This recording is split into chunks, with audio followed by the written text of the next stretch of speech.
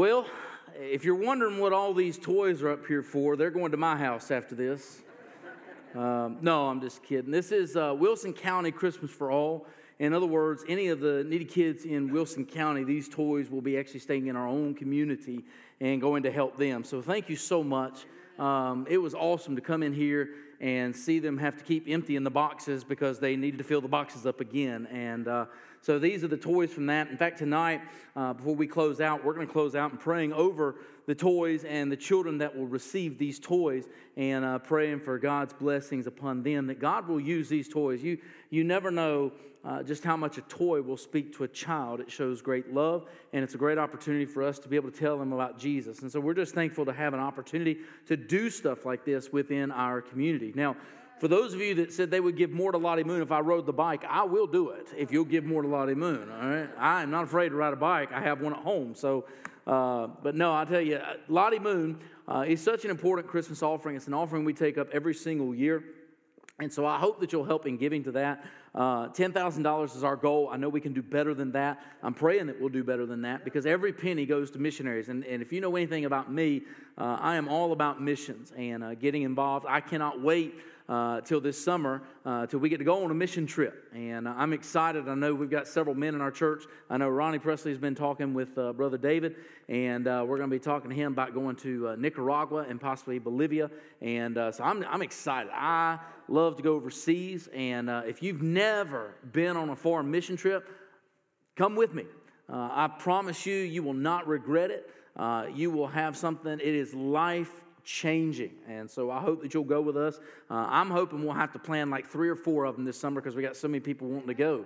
And so y'all be preparing about that, praying about whether God would have you to go with us. I already know the answer to that. The answer is yes. You just need to make time to go, right? Man, I didn't get a whole lot of yeses on that one. Y'all are like, no, brother.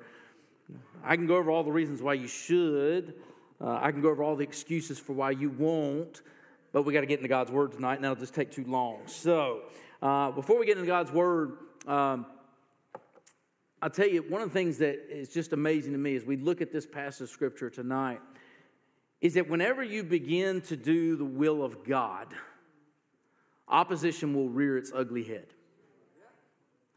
And a lot of people say, well, you know, Brother John, if I start to do right, why would opposition rear its ugly head? The reason being is the moment you begin to choose to start doing what God has called you to do is the moment Satan is going to be at his greatest war towards you to keep you from carrying on. He wants you to quit early because if he can get you to quit early, you'll never press on. So if you are starting right now, if you're saying, well, you know what, I'm trying to get into reading my Bible every day. Good for you. If you're starting, be prepared.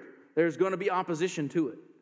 Well, Brother John, I'm trying to spend more time in prayer. Be prepared. Opposition is coming. I'm trying to get involved in some ministry in the church. Be prepared. Opposition is coming. No matter what you are going to do, if you are beginning to follow the will of God in some area of your life, be prepared. There is an enemy that hates you and wants to defeat you and destroy your efforts for doing better for your life. And that's what we're going to see in this passage tonight. We looked at Nehemiah chapter 1 through 3, and we saw how Nehemiah had it placed upon his heart a burden to rebuild the walls. Now, a lot of us would look at that and say, well, what's the big deal about rebuilding walls? Well, it was protection.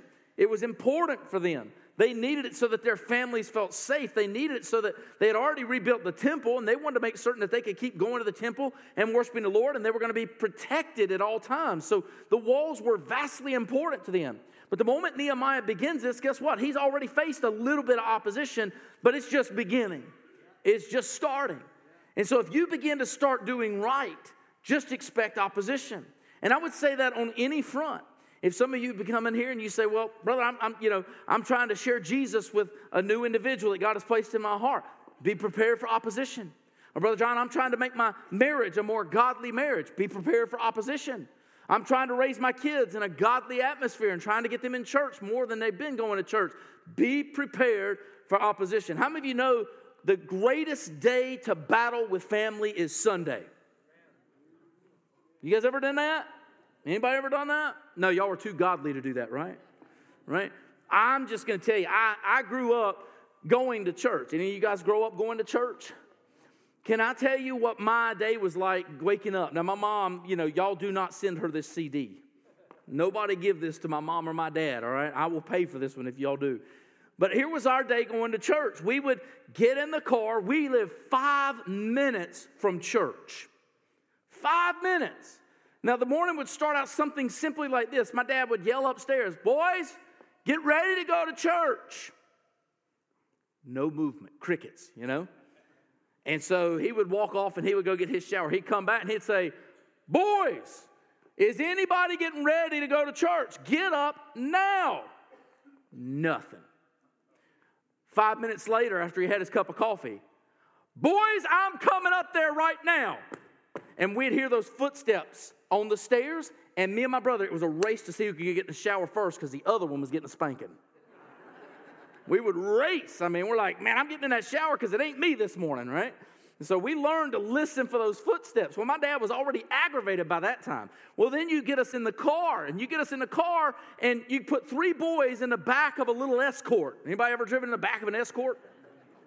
Some of y'all are like, "What's an Escort?" You got to go way back, all right? Thankfully, they upgraded, and eventually we got the Cadillac, right? And so we would sit in the back seat, and it didn't matter how much room you had in the back seat. One of us was going to hit the other one for some reason. It did not matter what they said, what they did. We were going to start a brawl in the car on the way to church. And so I would see my dad going, "Don't make me come back there."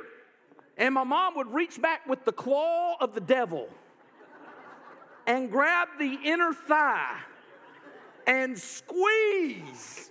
And you thought you were going to die. And so we did that all the way to church. And you'd hear us calling each other names and bickering and backbiting and just going all kinds of crazy on each other. And about the time we get to church, my mom would go, "Straighten up now. Put a smile on your face and no more fighting." And so we would get out of the car and go into church like this.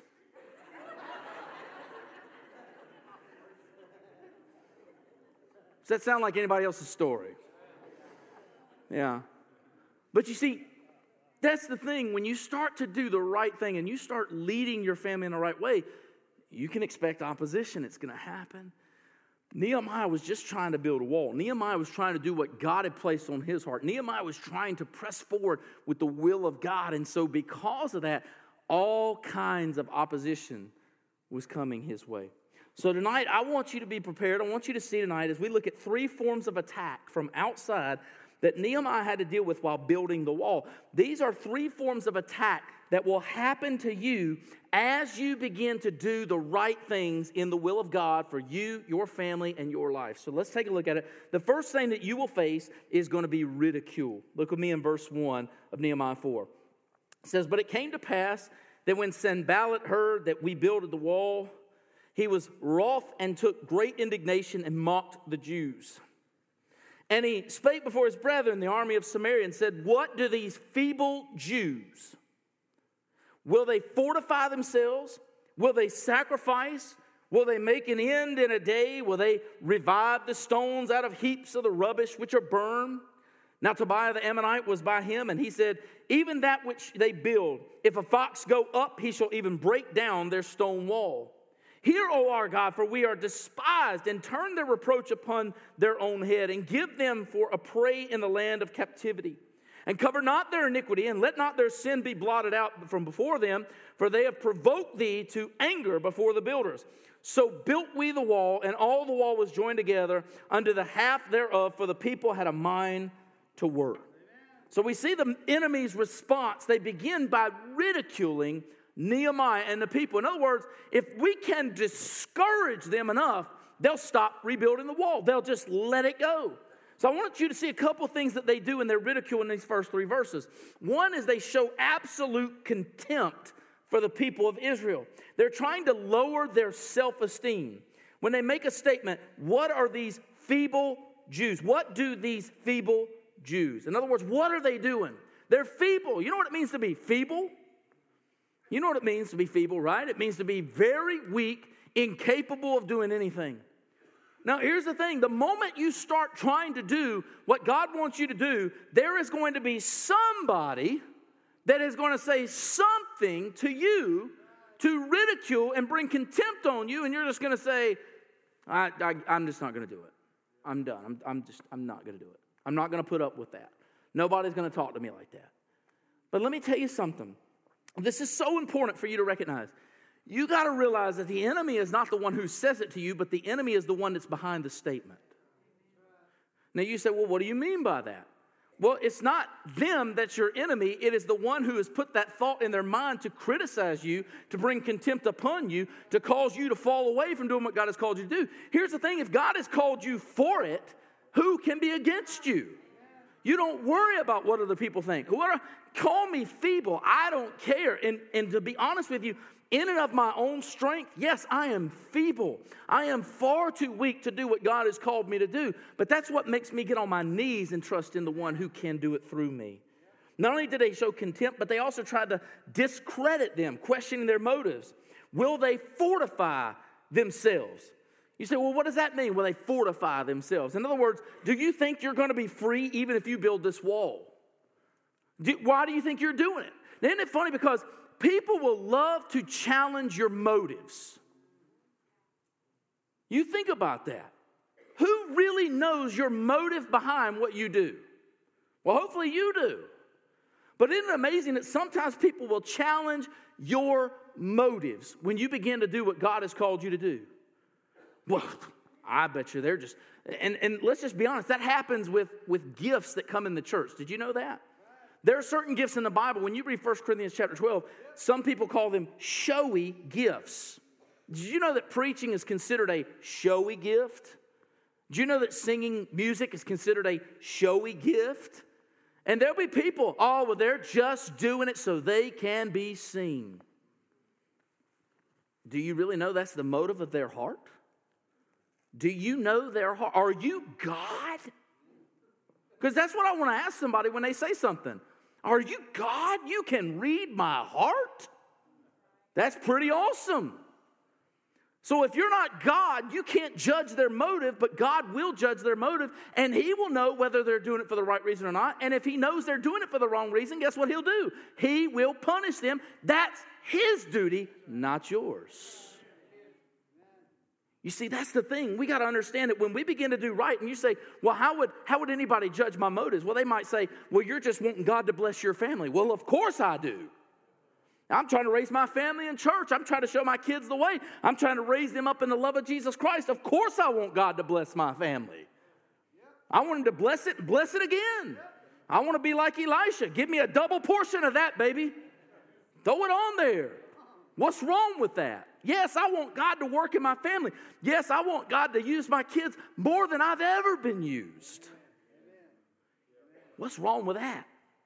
Well, what's your motive? Well, God knows. They try to dismantle it, making it seem impossible. Will they offer sacrifice? Will they make an end in a day? Will they revive the stones out of heaps of rubbish? In other words, somebody's going to try to pile it on you. It's never going to work. Have you ever heard people do that to you? I mean, I've seen young men that feel called in the ministry, and somebody will go up to them and go, are you sure you're really called? Can I tell you one of the first questions I got when I told somebody that I felt called into the ministry? They came to me and they said, you, really? I don't know. I guess he had nobody else to do it. I don't know. I mean, I did the first pastorate that I took, the one there in North Carolina. It was funny. I had a deacon come up to me. And he come up to me, and this is what he said. He said, I don't think you're educated enough. And I said, I agree. He goes, I don't think you have enough experience to do this. And I went, I agree. And he goes, I just don't think you can do this. And I went, I agree. He had nothing else to say after that. I was just like, I agree. I'm not gonna disagree with you on that. I guess he thought that would mean that I would step back and go, you know what, I can't do this. You know what's really cool is he come back 3 months later and he said, I just want to apologize to you. I should have never said that. I said, well, you didn't have to apologize to me because I agreed. I thought you were right. I was a little nervous. I was a little scared. I was like, Lord, you're going to take care of this. But you see, that's the thing. People will do that to you. When you start trying to do the right thing, they'll try to discredit, dismantle you, and tear you apart and tell you it just can't happen. But it can when God is leading the charge. But not only that, but they also tried to mock them. They want to tear down your ability. It says, whatever they build, look at this. Even that which they build, if a fox go up, he shall even break down their stone wall. I'll tell you something, people are going to try to tear you down when you start doing what God has called you to do.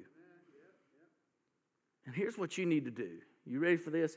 If somebody comes up to you and begins to try to tear you down when you're doing what God has called you to do, you simply look at them and ask them, are you my judge or is God my judge? Are you my strength or is God my strength? And then ask them this, do you believe that God can do this? Well, yes. Nobody will ever go, no, God can't do that. They'll say yes. Well, then if God can do it, then God can even use a fool like me. You say, well, why would you call yourself a fool?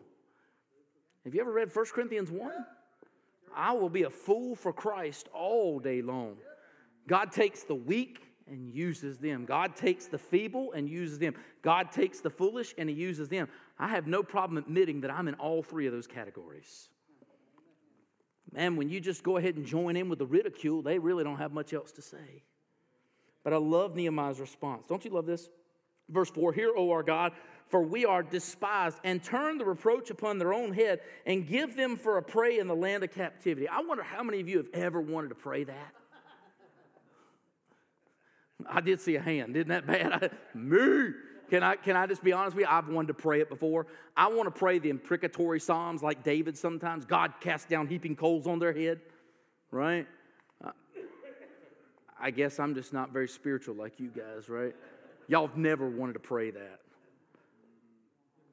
And let's be honest. I mean, can I be honest for just a moment? Church people can be the meanest people sometimes. They can also be the most loving people. You just got to find the right ones, right? But I learned a long time ago, the mean ones are few and far between. And oftentimes people say, well, I'm not going to go to church because, man, there's nothing but a bunch of hypocrites and mean people in church.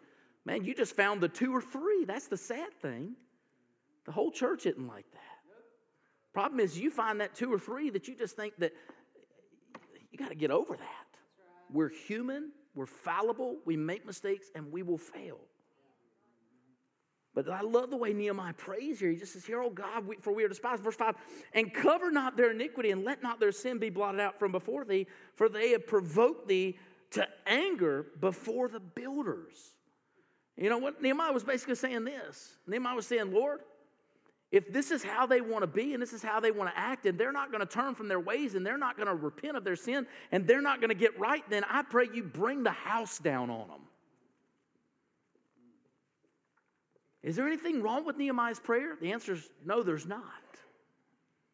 No, there's not. You want to know why? Because those men were discouraging all the people of Israel, and they could have made it come to a point where they couldn't build the wall. And Nehemiah said, you know what, God, your plan is more important than the enemy's plan. And therefore, we're going to pray that you bless the plan that you've laid out for us. You move us forward and you cast the enemy out of our sight so that they don't get to say anything anymore. You think God will do that? The answer is yes. Yes, he will. You see, the problem is we're too afraid to pray like that for the enemy. My prayer, God, I pray you change them. I pray you save them. But Lord, if you're not going to save them and you're not going to change them, then get them out of my way. That's the way we need to be, because we need to do what God has called us to do. But look at verse 6. So built we the wall, and all the wall was joined together unto half thereof, for the people had a mind to work. In other words, they were encouraged by Nehemiah. We're not going to listen to their foolishness. We're going to press on. Number 2 is threat. Look at verse 7. But it came to pass that when Sanballat and Tobiah and the Arabians and the Ammonites and the Ashdodites heard that the walls of Jerusalem were made up and that the breaches began to be stopped, then they were very wroth and conspired all of them together to come and to fight against Jerusalem and to hinder it. Nevertheless, we made our prayer unto our God and set a watch against them day and night because of them. They were very angry. That's what wrath means. Very angry. Now you think about this. I mean, this was a land that they could go in and they could savagely take what they wanted from them. There's no wall, so they could go in there. They could destroy the people. They could take their goods. Nobody there to protect them. There's no army there to provide for them. There's no walls to keep them out. There's all kinds of issues. So they were just going in and taking what they want. Well, now you're building walls. Now you're protecting the city. We can't get our free stuff anymore. That's the problem. We can't get our free stuff anymore. We don't like the idea of a wall. We don't want you building that wall. We want to keep coming in there and sticking our hand in a cookie jar. We want to keep taking what we want to take. And so now all of a sudden you're wanting good for these people? We don't like that. And so they become very angry. In fact, look at this. You look at this list of enemies. It says Sanballat and Tobiah and the Arabians and the Ammonites and the Ashdodites. You need to understand where these people came from. Sanballat was one of the rulers up in the north. Tobiah and the Ammonites were to the east of the people. The Arabians were to the south, and the Ashdodites were to the west. Did you get that? North, south, east, and west. They were surrounded by their enemies. Isn't it amazing that when God called them to go into the land, he said, here's the land I'm going to give you, and I want you to drive out the enemy. Well, after they drive out the enemy, what happens? They're still surrounded by enemies. You take the middle of the land. Who in the world, how many of you have ever played the game of Risk? Anybody ever played Risk? You know what my favorite country to take at the beginning is? Australia. Australia. You say, well, why is that? I don't want the middle of the board because I got to protect all around. I get Australia, I got to protect two places. I can go north and south, and I can rummage through the whole board and beat anybody in Risk that way. God says, I'm going to put you right in the center, right in the middle of all your enemies, and then I'm going to watch you succeed. Amen. Isn't that amazing that God doesn't say, here's what I'm going to do. I'm going to put you over here where it's real nice and easy. I'm going to place you in a land of comfort where there's people that are goo-goo for you and love you and will protect you and watch over you. And they're just going to make everything so easy for you. We're going to make things easy because I want you to be able to take ease and know that I'm going to take care of you. No, God says, here's what I'm going to do. I'm going to set you right in the middle of the enemies, and then I'm going to trust that you're going to have faith to believe that I'll protect you when all your enemies surround you. It was so funny when God did call me to ministry, he just threw me in there. And it was a sink or swim mentality. Sink or swim, that's really what it was. And it was kind of that thing where at first I felt like I was sinking. But what it made me do was it made me sink to my knees. And God just kept lifting me up. And God will do the same thing for you. When you begin to be faithful and you begin to do what God has called you to do, yeah, he might allow the enemies to surround you. But that's so you can roundhouse them, right? No. That's because he is going to take out the enemies around you. And he is going to defend you. And he is going to protect you. And he is going to overcome them. And he is going to put tape over their mouths. You see, that's what God will do for us. But I love it. What do they do in verse 9? It says, nevertheless, we made our prayer unto God.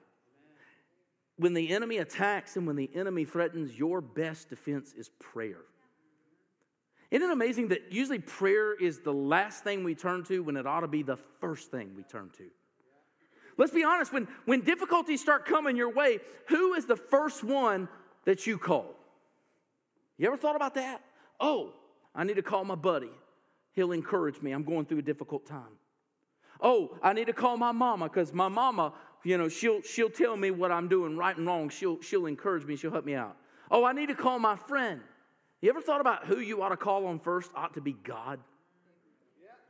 God, you know the situation I'm going through. You know the difficulties I'm faced with. You know the enemies surround me. You know everything that's going on. God, I need you.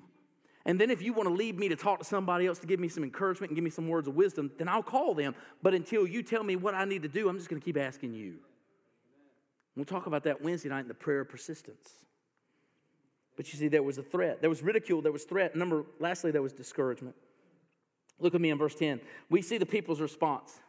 Beginning of verse 10. And Judah said, the strength of the bearers of burdens is decayed, and there is much rubbish, so that we're not able to build the wall. And our adversary has said, they shall not know, neither see, till we come in the midst among them, and slay them, and cause the work to cease. And it came to pass that when the Jews which dwelt by them came and said unto us 10 times, from all places whence ye shall return, unto us they will be upon you. What happens? The people begin to listen to the discouragement, don't they? Verse 10 says, look, do you see what we have left? You see, we've built the wall halfway up, but now we have is rubbish. We got nothing left. We're decayed. We're out of energy. The enemy is surrounding us. They're telling us wherever we turn, they're going to come from the other direction. They've told us 10 different times where they're coming from. They're going to attack us. They're going to hurt us. Man, Nehemiah, we just can't focus on this wall anymore. We just want to live. We just want to live. You know what Nehemiah could have said? Nehemiah could have said, you know what, you're right. Let's just live. Let's just leave the walls halfway up. An enemy can come in and knock the rest of it down, jump over it, climb over it, whatever. We're good. But that's not how Nehemiah was going to respond. Not only did the people respond with failure and exhaustion, then look at Nehemiah's response in verse 13. Therefore set I in the lower places behind the wall, and on the higher places I even set the people after their families with their swords, their spears, and their bows. And I looked and rose up and said unto the nobles and to the rulers and to the rest of the people, be not ye afraid of them. Remember the Lord, which is great and terrible, and fight for your brethren, your sons and your daughters, your wives, and your houses. How did Nehemiah respond? First, he told them to be prepared. You see, that's the problem. A lot of times we're not prepared for what's coming our way. You know, I like to do, before I do a wedding, I'll do premarital counseling. And I'll actually spend 8 weeks with the couple. Isn't that amazing? You think you can do 8 weeks of premarital counseling. You say, well, what do you spend time doing in those 8 weeks of premarital counseling? Well, here's what I spend time doing. I spend time preparing them for the fights they're going to have in that first year. Yeah, some of y'all are in here like, I never fight with my wife. Or you could be like some men. Well, my wife is always right.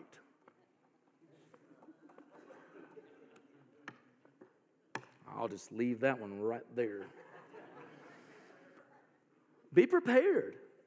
There is nothing wrong with preparation. There's nothing wrong with knowing what's going to take place. There's nothing wrong with knowing the disadvantage. There's nothing wrong with knowing the things that are getting ready to happen. If you're prepared, you can know what's coming. It's not like all of a sudden it's going to shock you. I remember when Julie and I got married, we were told, they're like, just get ready. You're going to be broke. We were broke. I mean, broke. Now, here's the thing. We gave to the Lord. That was funny. There was one time we had to decide whether we were going to give our check to the church that week, which was $100, or whether we were going to keep it because we needed groceries. And so the good thing is we had already made up our minds long ago that God would always provide. Even though we were broke, even though we didn't have a penny to our names, we're giving the $100 because we're going to trust that God is going to provide and take care of us. Can I tell you that night we got in, we go into the freezer and I open it up, and there's those Totino's pizzas, those dollar pizzas. That's like all we had left, that and some ravioli. Real healthy your first year of marriage. I pull out a Totino's pizza. You know what's really cool about that? I pull it out, and you know what falls out underneath it? A $100 bill.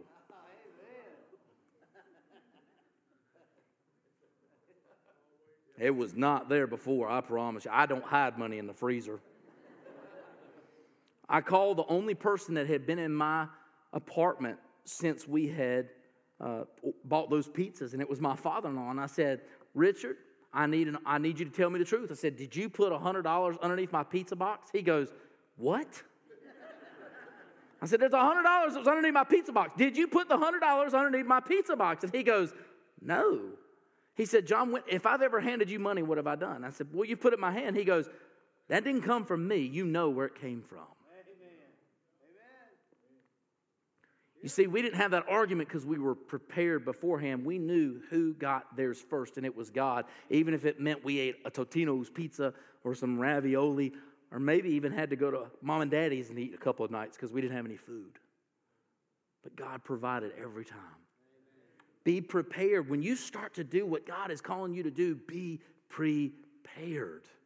Opposition's coming your way. That's the best thing. Then we also see that he rebuked them in verse 14. It says, I looked and rose up and said unto the nobles and to the rulers, to the rest of the people, be not ye afraid of them. One of Satan's greatest tactics is fear. I'm going to be honest with you. I can tell you what I'm afraid of. Y'all ready? Now, if I see y'all bring any of these into church, I will hurt you. I hate snakes.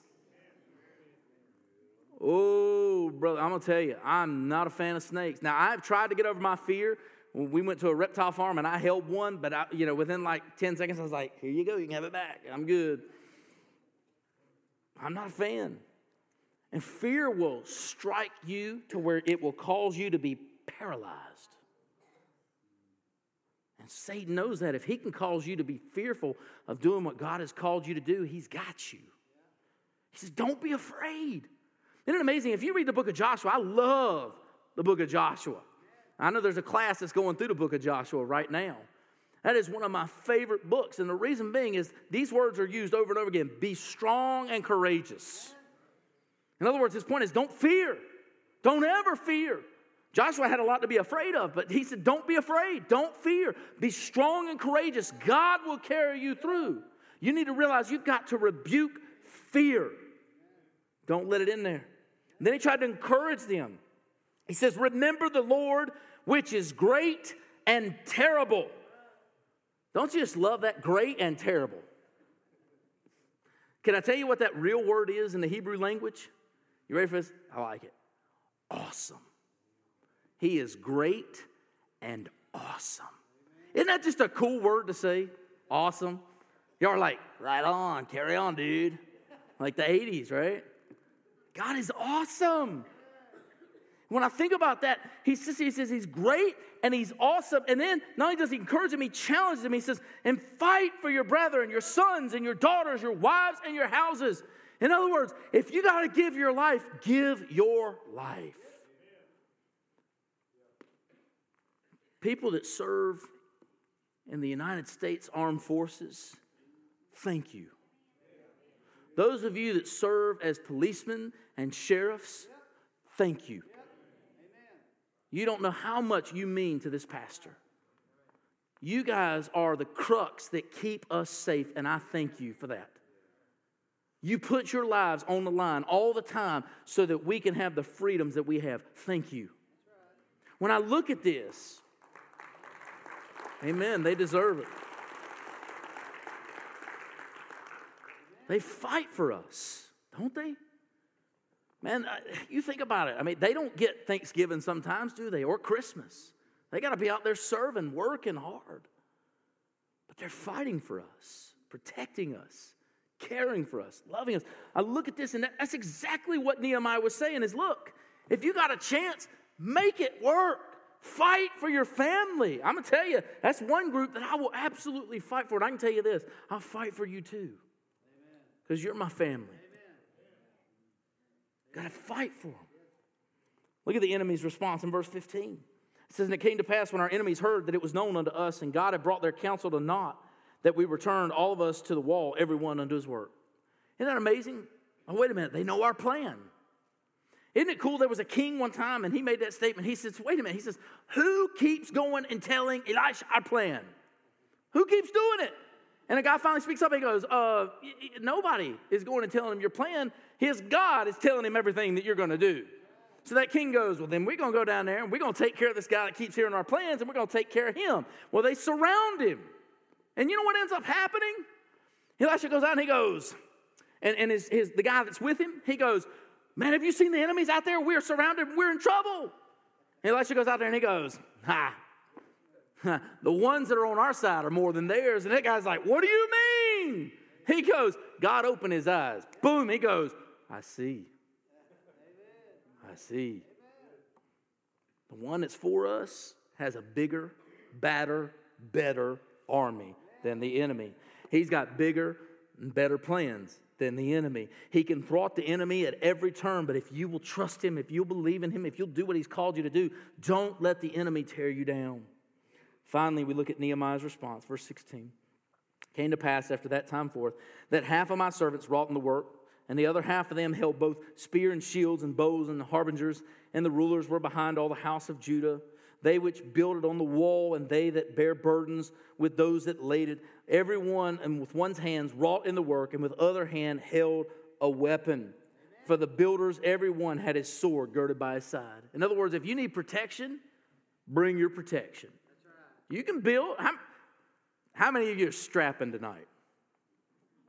You know what I'm talking about. Y'all are like, brother, I got my concealed and carry. I ain't telling you I got my gun. I'm going to tell you, in Alabama, I think just about every one of them, especially the older ladies in the church, they all have one. Pull out their 9. Right? They were carrying out. What we were afraid of wasn't somebody coming in and shooting up the church. We were afraid them grandmas was going to get up and just start shooting whoever had a gun. You know? But they were packing heat. He tells them the same thing. Put your sword on your side. If you're afraid, get ready. If they come over the wall, take them out. Nehemiah said, get prepared. And then he moved on. He not only provided him a new strategy, but he provided him a rallying point. Verse 18, he goes on, he says, and so build it. And he that sounded the trumpet was by me. And I said unto the nobles and to the rulers and to the rest of the people, the work is great and large, and we are separated upon the wall, one far from another. In what place, therefore, ye hear the sound of the trumpet, resort ye thither unto us. Our God shall fight for us. In other words, if you hear the trumpet blow, know that the enemy's there. Come to the trumpet and help defend the wall. Why do you think God has put us together? You're not in the battle alone. Satan wants you to think you're alone. He wants you to feel like there's nobody that's out there to help you. But I'm here to tell you, your brothers and sisters in Christ are here to help you at every turn. Whatever you face, they will lift you up. Don't feel like you're alone. You're not alone. Satan wants you to feel alone. Satan wants to put you off on your side. The strategy is when the trumpet blows, surround that brother or sister in Christ and lift them up in their time of need. Man, if we'd start doing that, we will change the world. He not only gave them a new strategy and a new rallying point, he also gave them a new strength. Verse 21, so we labored in the work, and half of them held spears from the rising of the morning till the stars appeared. Likewise, at the same time said I unto thee, people, let every one with his servant lodge within Jerusalem, that in the night they may be on guard to us and labor on the day. So neither I nor my brethren nor my servants nor the men who which followed me, none of us put off our clothes, saving that every one of them put off for washing. They were always ready. Could you imagine that? You sleep, you wake up, you just go right to work. You sleep, you lay down with your sword, you wake up, you got your sword right there by your side. Nehemiah just said, here's how we're going to do it. The only time you take your clothes off, you go wash them because you stink. Nobody wants to build beside of you. That's the only time they took them off. The only time they changed clothes. You know how long it took them to build this wall? You know what's cool? 52 days. You're talking about 52 days, they're surrounded by enemies. They're constantly being barraged. They're constantly being ridiculed, constantly being criticized. 52 days, and they were done. Because they had a mind to work. Can I tell you something? When you begin to do what God has called you to do, the enemy will attack fast. He will attack often. And he will do everything to discourage you from the beginning. Because once you build a habit up doing the things that God has called you to do, it'll be hard for him to tear it down. Nehemiah teaches us these truths. It will be almost impossible for him to tear it down. Brothers and sisters, when you begin to read your Bibles, I put out a thing, and you'll be getting it soon. I'll be putting it out there in the vestibule. I hope you'll pick it up. My prayer is that we all read through the Bible together. How cool would that be? The entire church reading through the Bible together. 1 year, you can read through the entire Bible. But I'm going to tell you, when you get started, you'll get discouraged. He'll do everything he can to tell you you don't have time for this. He'll do everything he can to tell you that you're not understanding. He'll do everything he can to tell you that you're just wasting your time. I promise you, he'll do it. And he'll do it again and again and again. And I would tell you this, if you sit back and you say, well, I just don't understand it. Well, number one, you need to pray that God will give you wisdom. Number two, buy a study Bible and you'll get it. Don't be afraid to read some extra notes. It's called footnotes. They help a lot. Don't give him excuses, because Satan will give you plenty of excuses not to do it. But be prepared, because the moment you start reading it, a lot of people say, well, I'm just going to start in Genesis. Good for you.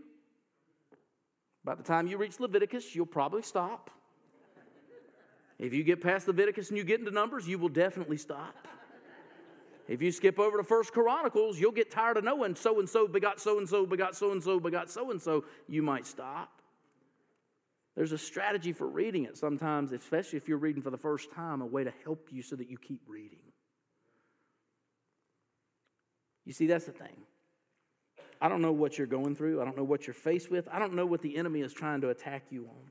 I don't know what he's trying to destroy in your life. I don't know what he's trying to tear apart. It may be your marriage.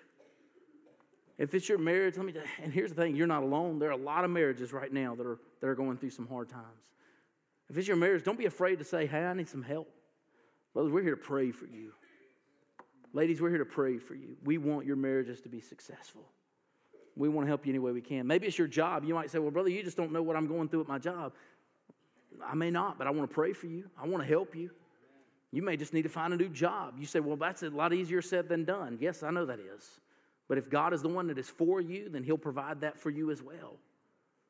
You might say, well, you just don't know what I'm going through. I'm having a hard time with my kids. Welcome to the club. You just need a lot of prayer. If you got teenagers, you need a lot of prayer. If you need help, that's what we're here for. Just don't get discouraged.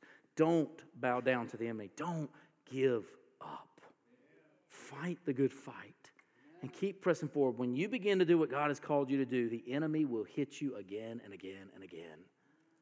Don't let him win. Do not be afraid. Keep pressing